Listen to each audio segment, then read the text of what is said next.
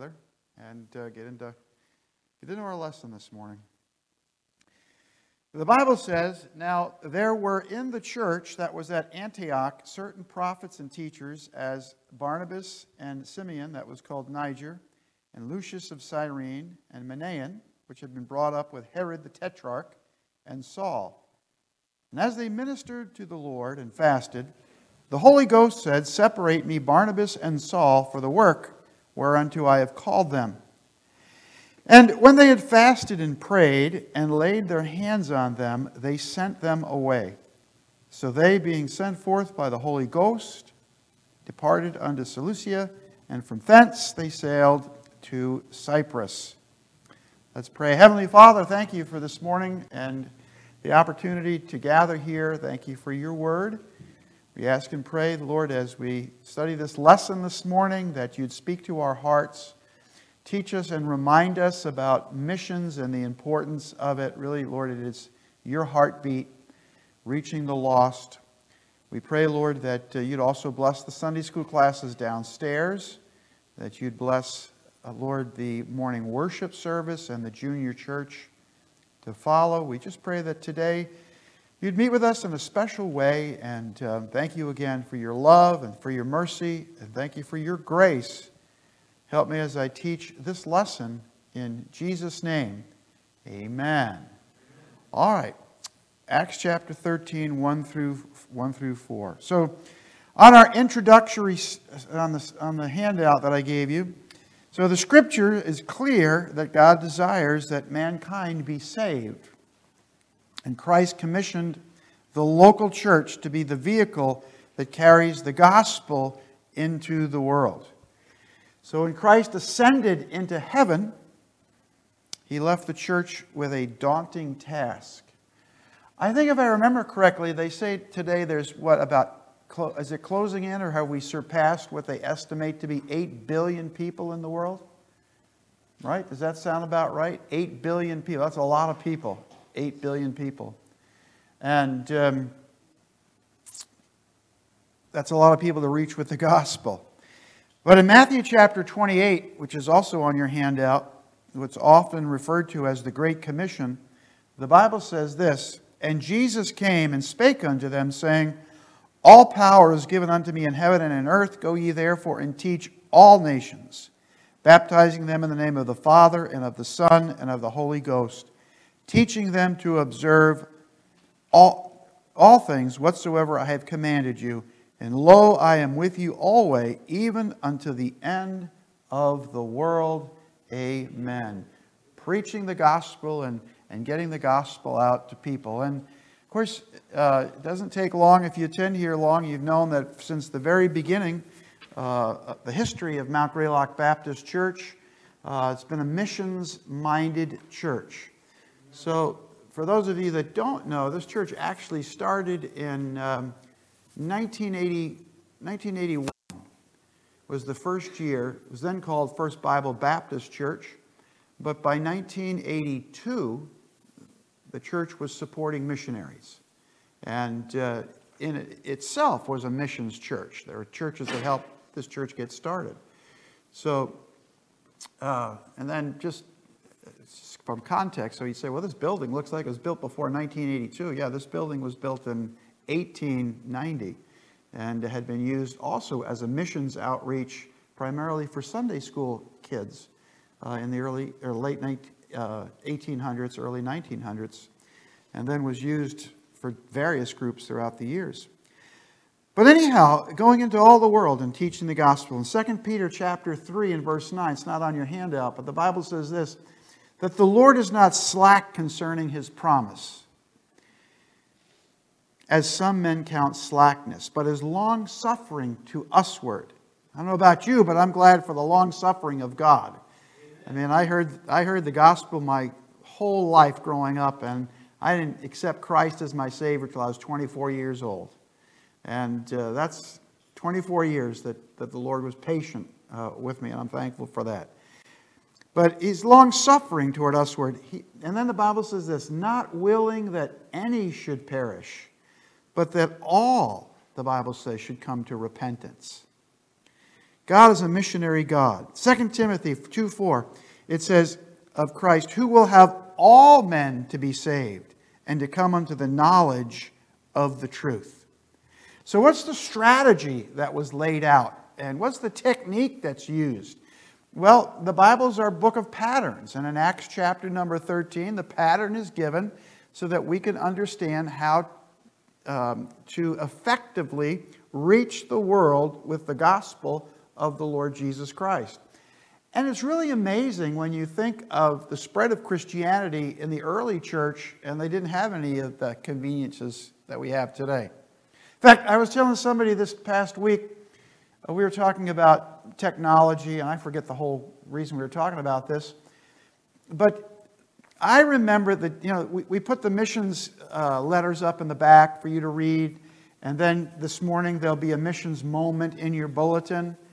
And so today, the missionary types the letter on the internet, pushes a button, and you instantly know what's going on. Well, I'm old enough to remember that they used to have to mail the letters. And you'd get a missionary letter mailed to you, and it might have been the missions letter from whatever took place in July, but you're not receiving it until August. So if they asked you to pray for things, it was a month late. And so that's been a good thing that we know what's going on on the mission field quicker now. But that's in the age in which we live. Just think about the missionary movement when it started. The modern missionary movement started in the late 1700s and early 1800s, and the obstacles that they faced. And then you go all the way back to, again, the early church and the obstacles that they faced. And yet God's commission was given, and it's still given today for us to go and reach people with the gospel of the Lord Jesus Christ. So in our Bibles, in Acts chapter 13, you notice this in verse number 1. We have 3 points for you this morning on our lesson. And first we want to look at the context of missions, the context of it in verse 1. Again, it says here, now there were in the church that was at Antioch certain prophets and teachers. I'm just going to stop there. The church, a local church, the church in Antioch. And I don't know if they were able to find it. I asked if they could, before the lesson started. There it is right there, Antioch on the screen. I was hoping to show it in context of where Jerusalem was. So I thought there would be a bigger map. So anyhow, you see Antioch there, and I'm trying to, it's hard for me to see with the sun here shining.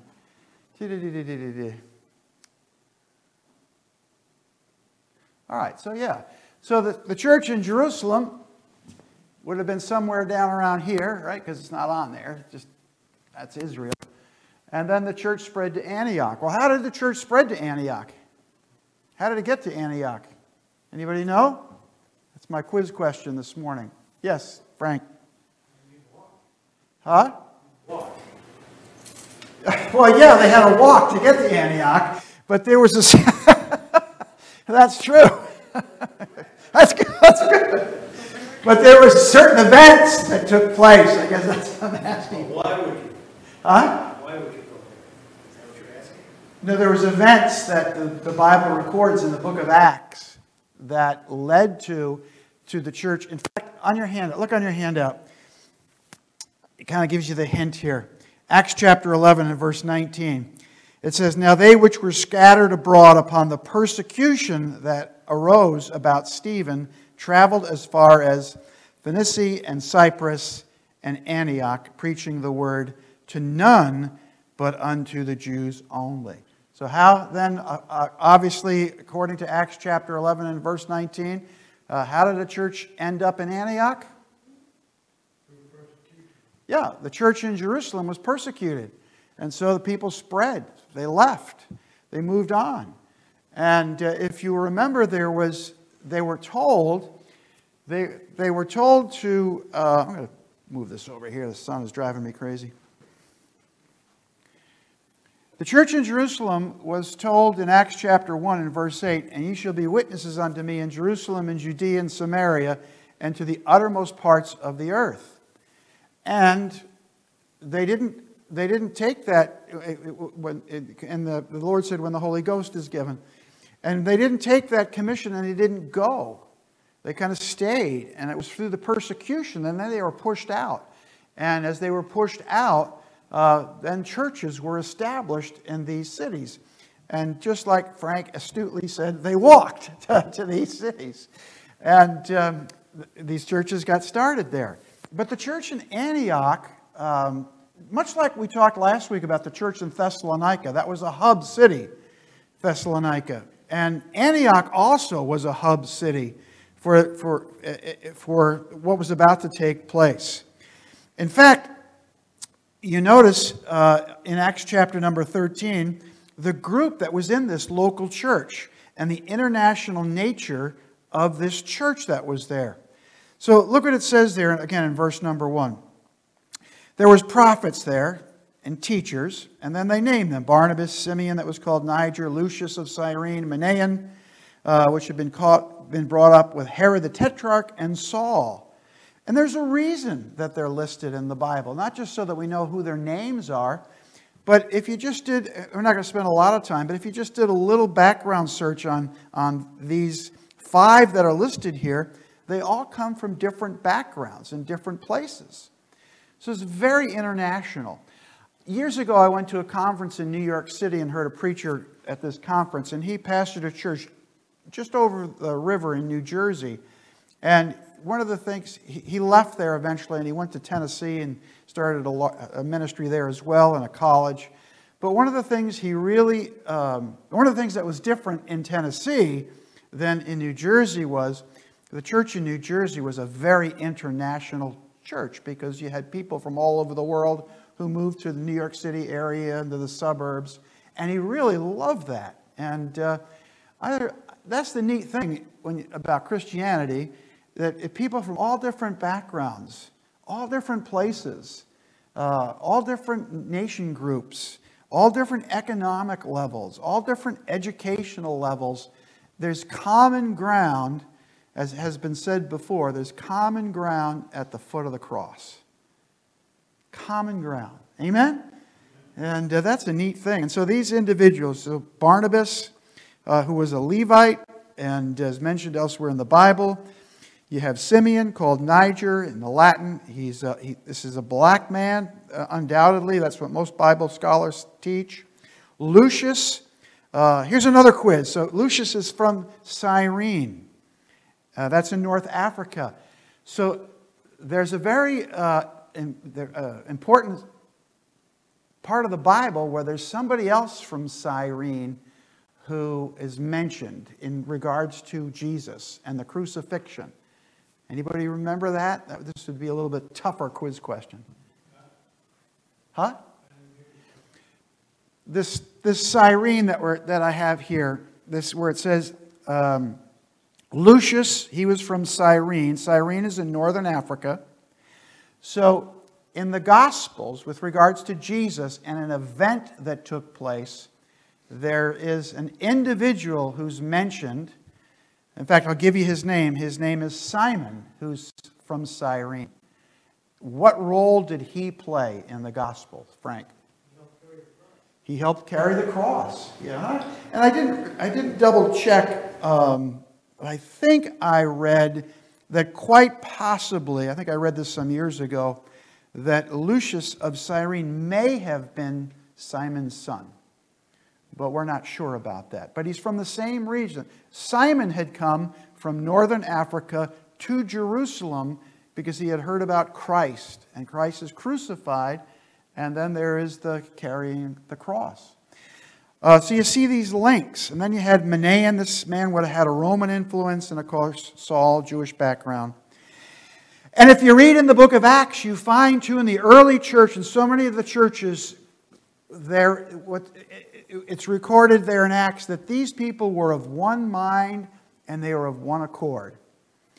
And maybe perhaps one of the churches that wasn't so much of one mind and one accord is the church in Corinth. That church had a lot of problems.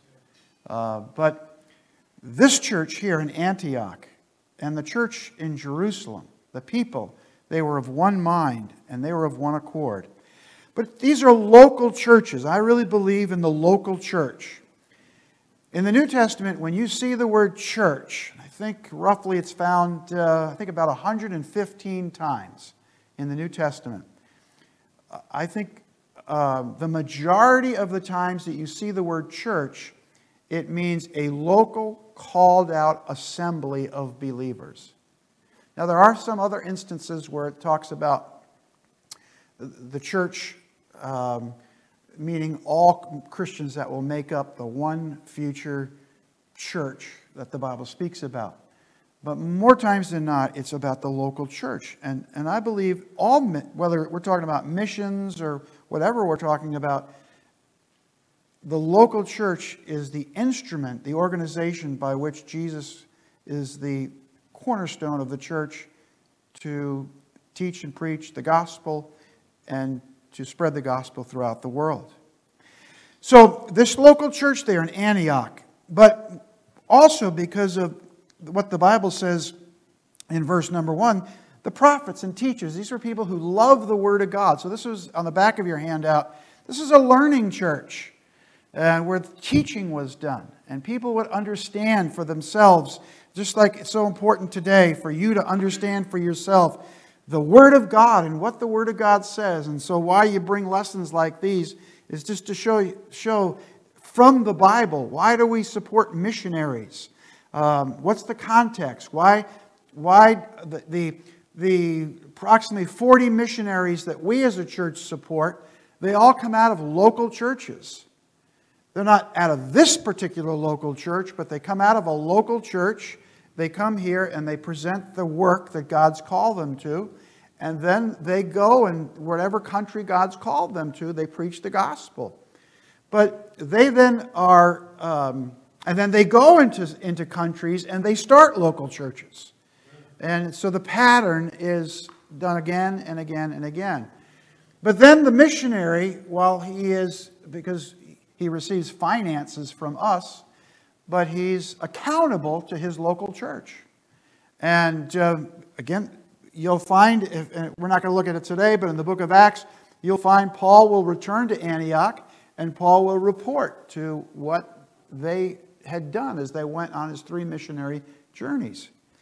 But this church, it's a learning church. And the Bible says in 2 Timothy, for you and I to study, show ourselves approved unto God, a workman that needeth not to be ashamed, but rightly dividing the word of truth. Now, the study of God's Word is really only valuable if there's application. Right? Like many years ago, I knew a man who memorized a lot of Scripture. And the problem was he didn't apply any of the Scripture. So you can memorize a lot of the Word of God, but if you don't apply it to your life, what good is it, right? It's like, I mentioned this, I think, Wednesday. I think it's in the book of James, where James uses the idea of, he talks about the perfect law of liberty, and it's like the man who looks in a mirror. And if you look in the mirror and you see your hair needs to be combed or whatever, and then but you don't do anything about it and you leave, what good is the mirror?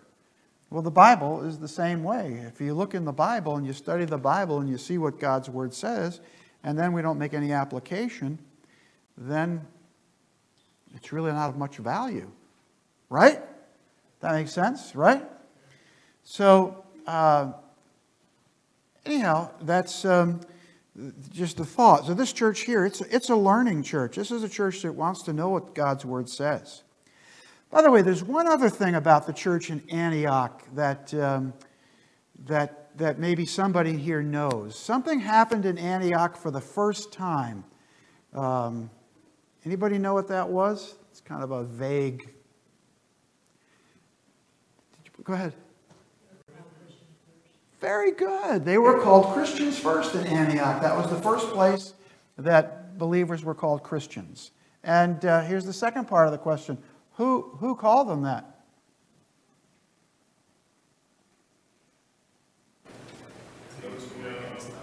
Those that were against them, exactly. That they weren't. It wasn't the friends that called them Christians. It was their enemies that called them Christians. So that also took place in the church in Antioch. So there's a lot that happens in this particular church, and we're to be mindful of that. So this church here, it's a local church. It's a learning church. I could have also put a third point here. It's a loving church. They cared for one another. But we'll move on to the next point. The calling of missionaries in verses 2 and 3. The calling of missionaries. Did you get a handout? Did Ethan give you a handout? Okay. All right, so look again in verses, Acts chapter 13, 2 and 3. So the Bible says, as they ministered to the Lord and fasted, the Holy Ghost said, separate me Barnabas and Saul for the work whereunto I have called them. And when they had fasted and prayed and laid their hands on them, they sent them away. So 3 things here I'm going to point out. First of all, this is a church that's a serving church. Verse 2, they ministered. They ministered. And there's all different ways you can minister. All of you had my understanding is you had a great week at camp, and that was a way that you ministered, right? You went and you ministered. And if you are an adult and you went to camp, it's basically not what camp can do for me, but what I can do for camp, right? Because it's a tiring week. And so thank all of you who went, and those of you who have gone in the past. And I know that the campers, I'm sure, were thankful. I know that Pastor Taylor, who heads up the camp, is thankful for workers. And so that's ministering. And that's what local churches do. They minister people in local churches. We minister. And everyone should be involved in ministry, somehow or some form of ministry. On your handout, 1 Peter, ye also, as lively stones, are built up a spiritual house, a holy priesthood, to offer up spiritual sacrifices acceptable to God by Jesus Christ. Ministering. How can I help? What can I do? And as far as missions goes, you'll find this, and not just missions, but people who are called into full-time service. The Lord will call those who are already dedicated to the work through their local church. Get that? If God's going to call someone to full-time service or into ministry, missions, pastor, whatever it might be, God will call someone who is already involved and working in the local church. Many years ago, I read an article about the comedian Lucille Ball. I never forgot this, and I've mentioned this. Some of you will probably remember. Yeah, you've mentioned that before. Yeah, I have, so I'm going to mention it again. And so, Adam, do you remember what Lucille Ball said? Because you're kind of probably rolling your eyes at me. No, I just didn't know she was a comedian. Lucille Ball? You don't even know you don't. It's I Love Lucy, but that's not like. She was one of the great comedians of her day, and might I actually say, she could actually be funny and not use vulgar and foul language, and at least for most of I think what I saw. But yeah, Lucille Ball, I can't. You didn't know that she was a comedian? I just thought she was an actress. No, the I Love Lucy. I didn't think she was that funny. Huh? Well, see, anyhow, not to belabor the whole Lucille Ball thing, but apparently many people did because she was a very popular person. Anyhow, she was very popular in her day. And by the time, when I was a little boy, by then, actually, she still had her popularity, but I think it was probably in the 50s and early 60s that she was most popular. But anyhow, the point I'm trying to make is this, and this is probably now the older that you get, some of your illustrations are dated, right? So bear with me.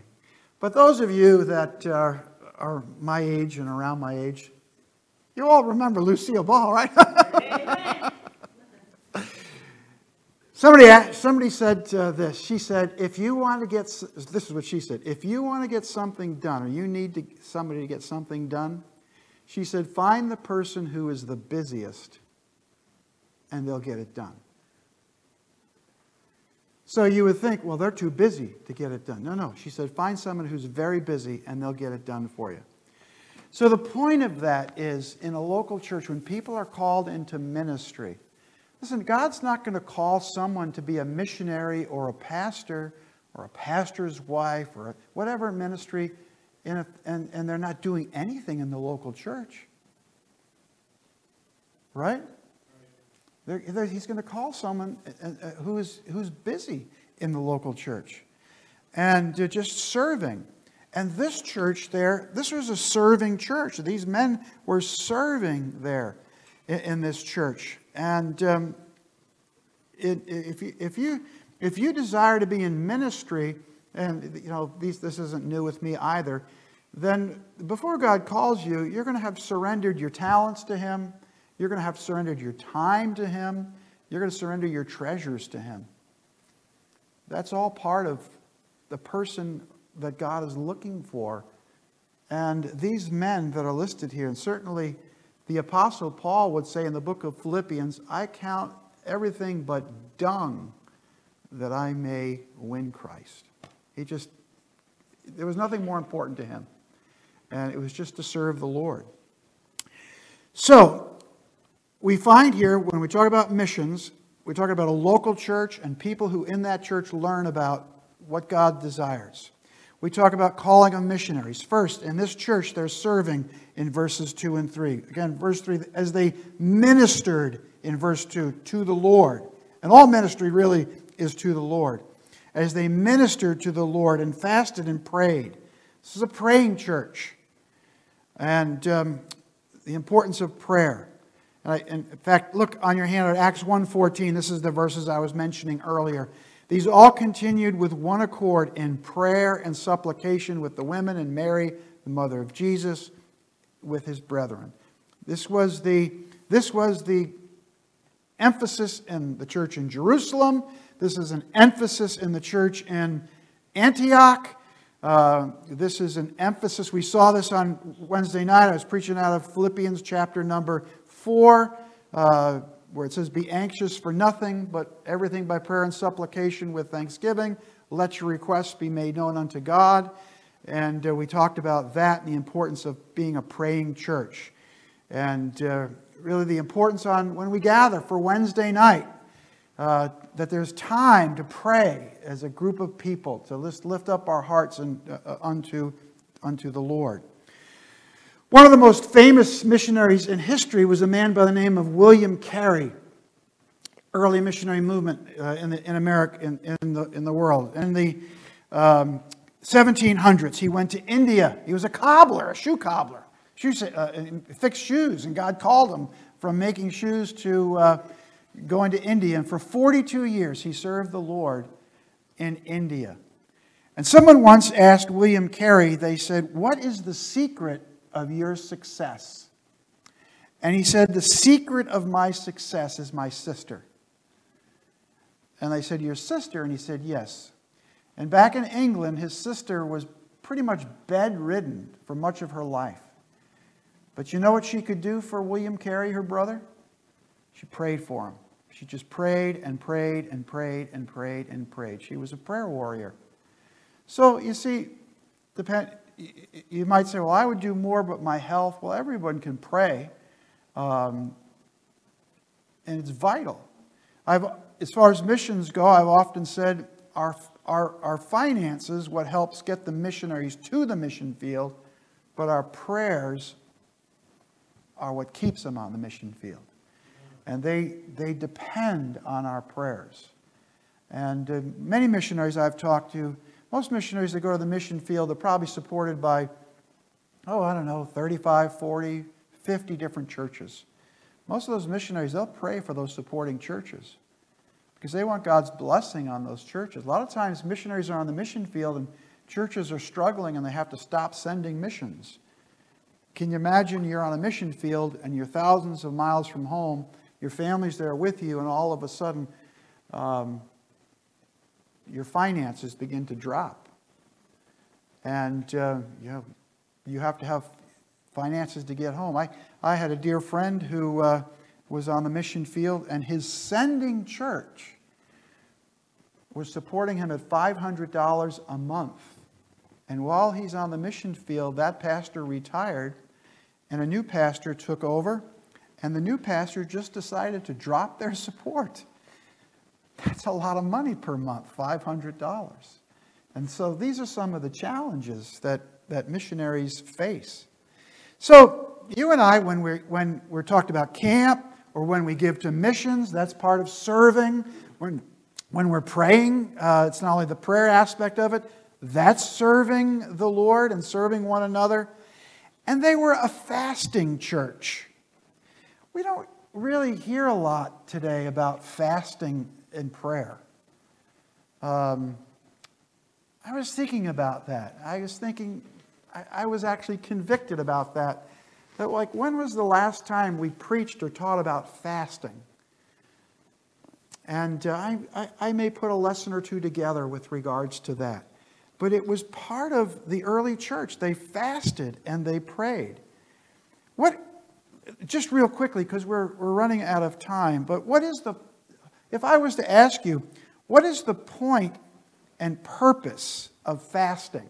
First of all, does anybody not know what fasting is?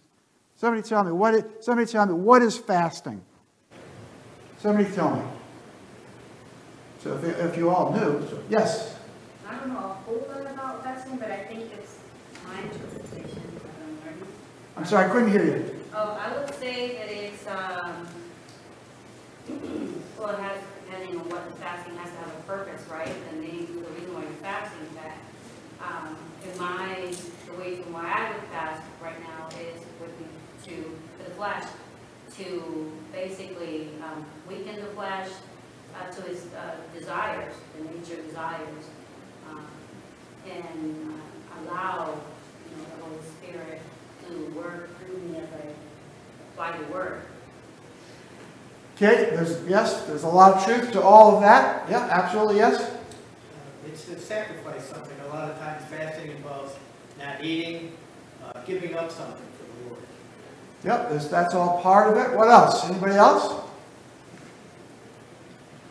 No, I think this is a lesson that needs to be taught, a lesson on fasting, because there's just a lot of uncertainty about what it all is. And so maybe we'll talk about that, but again, I don't have time to get into a whole lesson on it. But someone said this, and I wrote this down. They said, fasting is a way to bring prayer to its fullest potential. Fasting is a way to bring prayer to its fullest potential. And we'll talk about that, and get more into it. But just quickly, Matthew 6 on your handout, Jesus said this, moreover, when you fast. So I guess as believers, Jesus expects us to do some fasting. When you fast, be not as the hypocrites of a sad countenance, for they disfigure their faces, that they may appear unto men to fast. But in other words, they made a big show of it. Verily I say unto you, they have their reward. So anyhow, this church, they're serving, they're praying, they're a church that's fasting in prayer. And then the commencement of missions, they call the mission, these men to go. Verse 3, and when they had fasted, verse 2, and as they ministered to the Lord and fasted, the Holy Ghost said, separate me, Barnabas and Saul, for the work whereunto I have called them. And when they had fasted and prayed, they laid hands on them, they sent them away.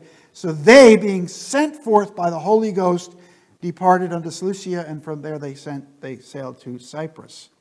So they're a sending church. They sent them out of that church. They were members of that church. They were called to the Holy Ghost spoke to them, and they were called to go. Because God is a sending God. John chapter 20, verse 21 on your handout. Then said Jesus to them again, peace be unto you. As my Father has sent me, Jesus said, even so send I you. One of my favorite verses in the Gospel of Luke, and it's always motivated me to have a bus ministry, is where the Bible says, go into the highways and into the hedges and compel them to come in, that my house may be full. God expects us to go. He expects us to go. And so this was also, lastly, a sacrificial church as well. There are times, sometimes these were important people in this church. And there are times when you wonder, why does God call this person out, or God calls this person out? They were just a vital part of the ministry there. And they were serving. And then God says, no, I want them to go, and I want them to go to another place and serve.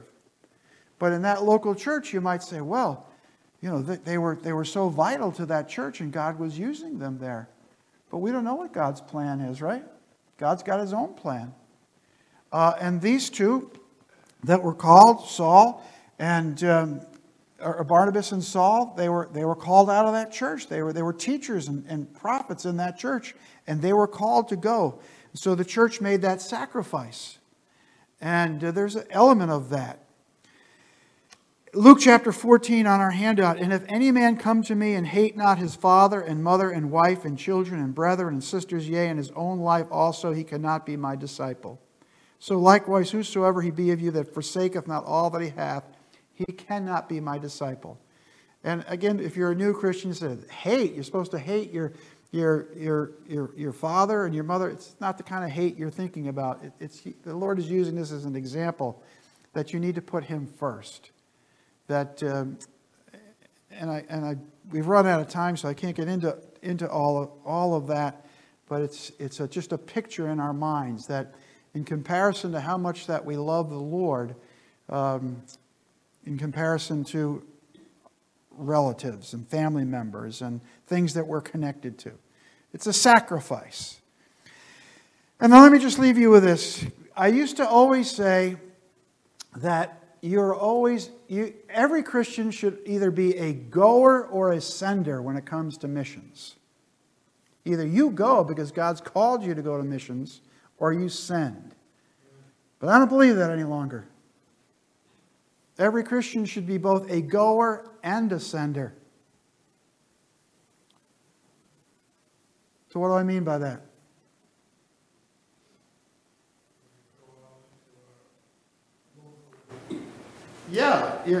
We send foreign missionaries, but we should all still be going here and sharing our faith with others here, right? Because remember what Jesus said in Acts chapter number 1. You should be witnesses unto me in, what was the first town? Jerusalem. That was where they all were. Are you a witness in Jerusalem? Are you a witness here in Adams, North Adams, in your community? And then he said, in Jerusalem and Judea and Samaria. So we're involved in all aspects of it. But in the context of foreign missions going to a different country, then I guess I would say, we should either be a goer or we should be a sender. We either are called of God to go, or we help get others to the mission field. And so be mindful of that. I'll leave you with one last missionary story. I love missionary stories. And it's William Carey again. So Carey was, there was a man by the name of Andrew Fuller. And he knew of Carey's, he was with Carey. And Carey was telling them about the opportunities in India to preach the gospel. And Andrew Fuller thought that the opportunities, he said, it's like a gold mine in India to bring the gospel to the people of India, like a gold mine, in which William Carey said it is a gold mine. And he said, I'll go down into the mine if you guys will hold the rope. So you know what he meant by that? You understand what he meant by that? So he's trying to paint a picture of a gold mine. And Carey said, I'll descend down into the mine. I'll go down into India if you'll hold the rope. So what did he mean by that? That if you'll help me get there and you'll support me financially and through prayer, I'll go. I'll be your representative. And so today, when you open your bulletin, there'll be, I think, 10 missionaries that we support that are listed there. They've gone into whatever the mine is in that particular country. I forgot who I put in, the 10 that I put in this week. But we're holding the rope as they go and they preach the gospel to people in those different countries.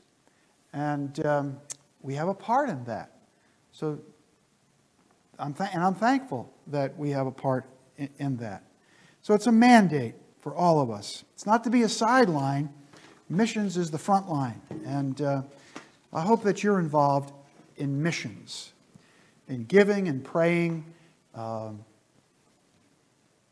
something that was instilled in me even before I was a Christian. My parents were involved in missions since the time I was a little boy. And I remember sitting at the dining room table, and a missionary woman was there. She opened orphanages. Her name was Martha Brenner. She went to Ecuador, Quito, Ecuador. And I remember her, they were raising money for a church. An Ecuadorian man was going to pastor the church at the orphanage. And I remember my dad saying he wanted to have a part in that.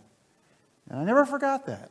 Those little things, those of you that are raising children, missionaries at your house or having them around missionaries, those things resonate. They stick with you.